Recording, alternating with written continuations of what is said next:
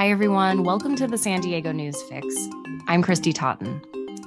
Cesar Chavez was a labor organizer and civil rights activist, and in California and beyond, he's an icon. On his birthday, March 31st, California celebrates the labor leader and civil rights activist with a state holiday and a day of service. Pedro Anaya is a senior director of binational affairs and community relations with Southwest Strategies. As a teenager, Anaya was assigned to write about an American hero. He chose Cesar Chavez and was told by his teacher that Chavez, who was born in Arizona, was an American. Times have changed, but the experience shaped Anaya and led him on a path of activism and organizing. We spoke about Chavez's legacy and what it means to him. Well, Pedro, thank you so much for being here. You wrote an amazing essay for the Union Tribune's opinion section, and I just wanted to jump right in. How did you first learn of Cesar Chavez? Actually, that essay really lays it out where I had never been politically involved or community involved in any way, and kind of being lost as to when I was asked a question to write about an American hero. I kind of sat in a library in Chula Vista and just was literally scanning through newspaper articles and magazines, and I just ran across him. And unfortunately, at the time that I ran across him, it had only been a few months since he had passed away, right? And so what I ran into was like articles about his funeral, and then that kind of, who is this guy? And I started reading more and more and more. And that was my introduction to him on paper.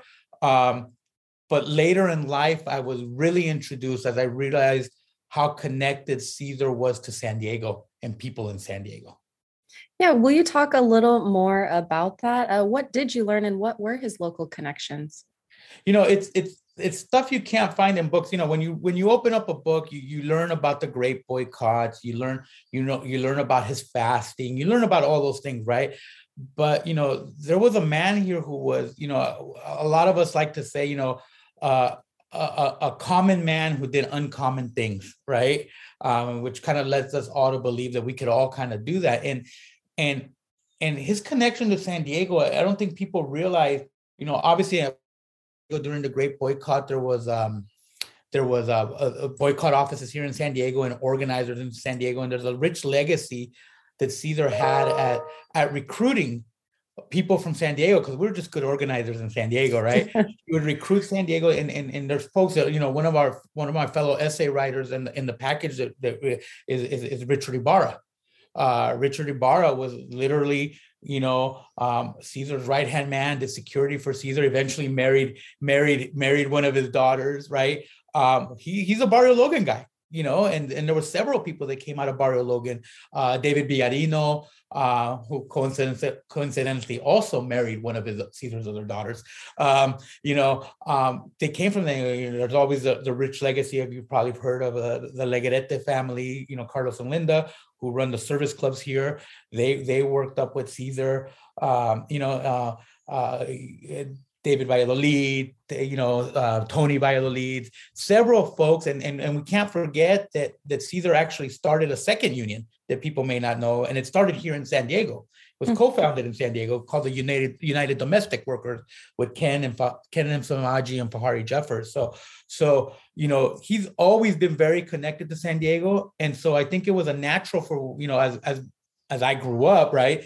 And eventually became a college student and got involved politically, that myself and the United Farm Workers naturally ran across each other because they knew to come to San Diego. And so it was a kind of natural, for a lot of us younger generation, it was kind of like, you go to San Diego, if you want organizers that can help you organize, you go to San Diego. And so we were here, right? We've always had that really strong connection. In fact, the Cesar Chavez breakfast was the first breakfast here in San Diego that was done for Cesar nationally. We had the parade that Rachel Ortiz at the Barrio Station founded after Cesar passed, March/parade in his honor, was the first one in the country. right? So we started honoring Caesar. I like to say we were first in honoring Caesar in those ways. Rachel Ortiz is a great example. She grew up in the farm worker movement, and then she came back to San Diego and ran the Barrio Youth Center for decades and continues to run it now into her, later years. So we've always been connected. And so I think it just was a natural for me to eventually kind of land there, right? You look at one of your other contributors to the story, Dr. Guadalupe Corona. She met Caesar at San Diego State because what did Caesar do? He came down and spoke at San Diego State. Because why did he speak at San Diego State? Because that's how you found good organizers, by coming and speaking at the colleges. It was always been a good tie between San Diego and the United Farm Workers, especially for San Diego to step up and say, we want to help. Yeah, that's an amazing history. I didn't know a lot of that. Thank you for sharing it. I know that you became very instrumental in getting Cesar Chavez more recognition around the state. I want to talk about that, but I want to back up first to you. Right. Back in the classroom, you're in high school, you find your American hero. He made an impression on you because, it reminded you of your family. How so? Well, representation matters, right? And at that particular time of my life, I didn't see a lot of people like me in the stuff that was being presented to us, in the stuff we were reading or in the history classes. I didn't get. And so, but I knew that, who were my heroes, my father and my mother. And why were they my heroes? Because they sacrificed everything they had for us, right? So that we could move forward and we could get an education and we could better ourselves, right? That to me was the definition of a hero, and in many ways it still maintains that, sacrifice. And so when I started reading about the stuff that Caesar did, and the sacrifice, and then to see it, someone that kind of looks like you, or and maybe has a similar upbringing or similar struggles and challenges, you think to yourself, wow, look, if this person could have that impact, then I have the ability to have the same impact. Just like, and we all have that impact in different ways. I see my parents' impact on my life just as powerful as Caesar's impact on the country, because you just never know who you're going to connect with and who you're going to have an impact on, it could be a national movement like Caesar and the farm workers did, or you could be, or a father or a mother could be inspiring the next Caesar, or the next Dr. King, or and so you just never know. To me, sacrifice that sacrifice that our families and folks like Caesar and others have given is the biggest gift you could give. Yeah, well said. Okay, so you put all of this effort into your essay. Your dad even bought you a typewriter, and you turned it into your teacher. And the way that she responded is pretty shocking. What happened? It's funny because when it all happened, when again, the theme was an American hero, and when she basically denied that Caesar could even be considered an American hero, at the time as a young high school student, I didn't even realize what that is. I remember, 20, 25, 30 years, whatever it is, years ago, we weren't using terms like microaggressions in a high school classroom, right? So I had no clue what that was. I had no clue what the impact was, and quite frankly, it wasn't. It was something, I wasn't surprised by it, right? Like it didn't necessarily bother me on the outside.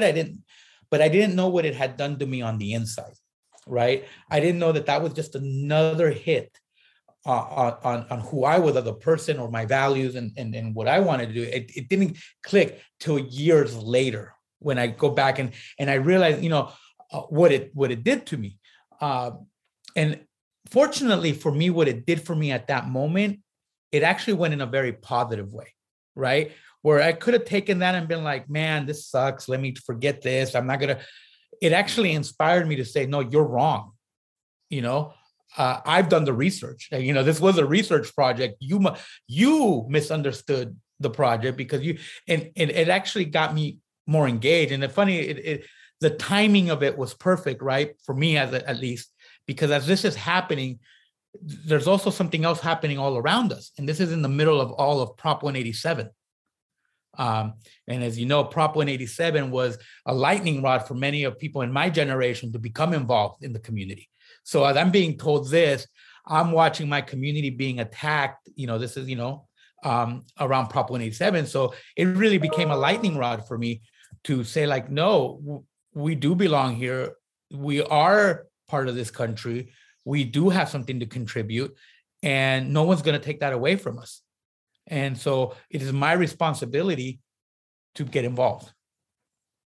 And so tell me, how you took that experience, how that experience shaped you, made you into an activist with the farm workers movement. Again, you were very instrumental in creating a state holiday to honor Cesar Chavez.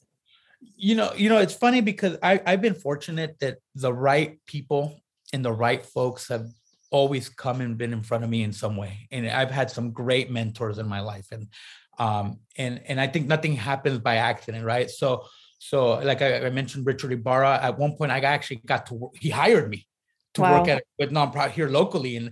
And the way we met was because we happened, one of Cesar's cousins had passed away here locally, and we were doing, we wanted to honor his life. He actually, he was known for creating the United Farm Workers flag. And so that's how we met. And then he liked how I organized, and he's like, "You want a job?" And he hired me, right? I met David Villarino handing out flyers supporting a strawberry action against, because I remember it was Driscoll Strawberries back in the day, was not treating their worker. And we were trying to pressure Driscoll into, ensuring their workers were treated correctly. And we were handing out flyers at a parade. And I ran into David Villarino, who worked with them. And he's like, "Oh, you need to come up and meet the farm worker movement." And so I've had an opportunity to organize. Where I started really organizing around the farm worker movement was during my college years. And we started, along with a lot of friends, what was basically a farm worker support coalition. So basically, anytime the farm worker movement needed to get the word out and get people involved in whatever actions they were doing, we organized college students to do so. And so that meant either getting them up to events and marches and actions, or literally sitting in front of stores leafletting and saying, "Don't buy strawberries." In this case, we were doing strawberries, right? Make sure that this store knows that they shouldn't be purchasing from this particular grower unless they treat their, workers better, right? And we were dealing with issues of sexual harassment in the fields and, just abusive work conditions, right? So that's how I kind of got started. And that led me to come up and visit the farm worker movement. And next thing I know, I'm volunteering at the farm worker movement during my spring breaks. They would bring us all up to their spring breaks, and we'd put together student conferences for other students throughout the state. And then that just kind of naturally led into like, well, we're working on the Cesar Chavez holiday, and we'd like to make this thing happen. Who can help organize in San Diego? And we had created an infrastructure already of student organizers. So that transitioned naturally into a community effort. And so step number one was to gather the signatures, right? So that we could convince at that time, Governor, I'm going to blank on his name, Governor Davis, to move the bill forward and get it signed. And there was a couple iterations of the bill. But at the end of it, we all sat at Olvera Street on the day he signed it, and celebrated, and we all had dinner on Olvera Street that day. And it was kind of cool having dinner with the governor and Dolores Huerta and Cesar's family as he officially, put his pen to paper and made it a holiday. So. Yeah, that's really powerful stuff. And clearly you've had such an impact. How does Cesar Chavez's legacy affect your life today? What are the lessons that you take from this experience? Oh, that's a great question. In the sense that, oh man, I could.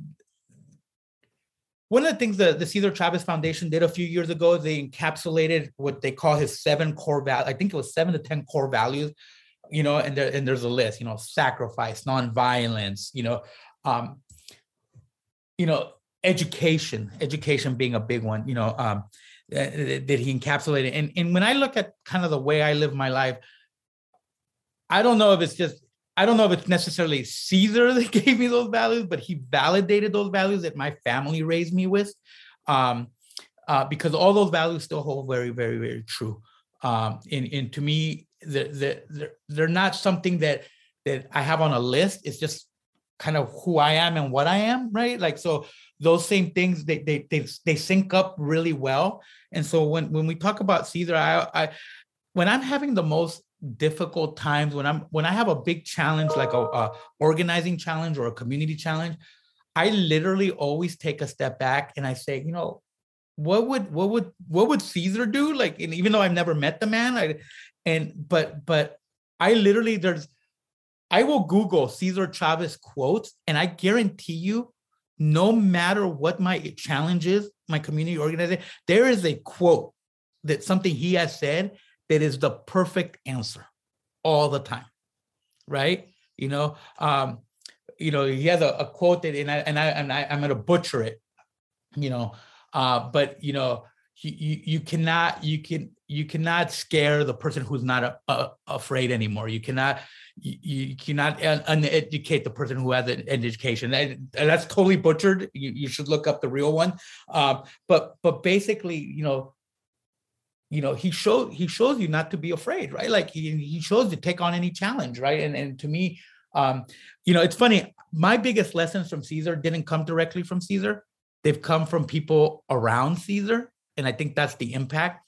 Richard Ibarra again he helped organize Caesar's funeral, and he shared with me a story about how different agendas and people's opinions of what to do with the funeral, and he stood firm on one belief about what the funeral should be. It shouldn't be a labor rally. It shouldn't be he goes, no, Pedro. It should be God, the family, and everybody else. And that has always stuck to me. And that's how I do my organizing.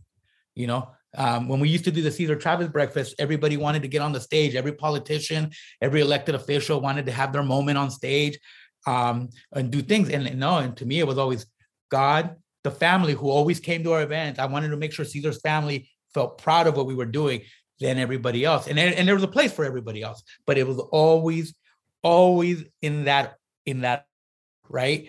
And the other thing that in Caesar's son Paul shared controversial issue, and I wanted his guidance, and he reminded me that Caesar's movement, and I love labor and I support labor 100%, but this was very eye-opening for me. And by the way, and I say that labor will always, a strong component is labor, and the number one reason, but it was also, wasn't just a labor movement. It was a people movement, what Caesar was doing. And that we should encapsulate everything. And so that to me is that I needed to be well-rounded and look at all the angles, right? Because it was at the end of the day, it was about people. Yeah. So those things stuck with me. But again, it's the people that work for Caesar that I've had an opportunity to meet. Ramon Chunky Sanchez, who passed away, great man. Again, San Diego Legacy, David Valladolid, did some organizing, did a lot of stuff with the United Domestic Workers. There's those folks that were touched by Caesar on a daily basis who now continue to make an impact. And like I said, I never got to work directly with Caesar, but I've had the opportunity to work with his granddaughter, who now works in the Biden administration. Right, Julie Chavez Rodriguez, amazing young woman, and I had the opportunity to work with her. Right, and she tells me stories about her grandfather. One thing she shared with me one time, which was that she was picketing outside of a grocery store, and she hands a flyer to some woman, and this woman pretty much yells at her, says, "Oh, this evil man," talking about her grandfather. And so she's tore up about it, goes home and talks with, her grandfather. I can't believe this woman said about this thing. So, no, just don't be upset. Just tell this woman that you're going to pray for her too, And so there's a farm worker prayer that Caesar wrote, and it says, "Help me pray for even those who hate us." And so that's kind of how I go about my work. It's like, we may not agree. We may not be on the same page, but we're here together, and hopefully we'll work together someday, even if we don't like each other right now. So, Pedro, thank you so much for sharing your story with me. Your passion about this, about people, about the community, and making a difference really shines through. So thank you so much. Thank you for having me. Appreciate it. By the way, the quote Pedro was referring to was this: "You cannot humiliate the person who feels pride. You cannot suppress the people who are not afraid anymore." Cesar Chavez. By the way, on Friday, we talked about a proposed eviction moratorium at the city of San Diego. Just an update, San Diego City Council gave initial approval to the plan, but it will need a second vote before it can take effect. Thanks for listening.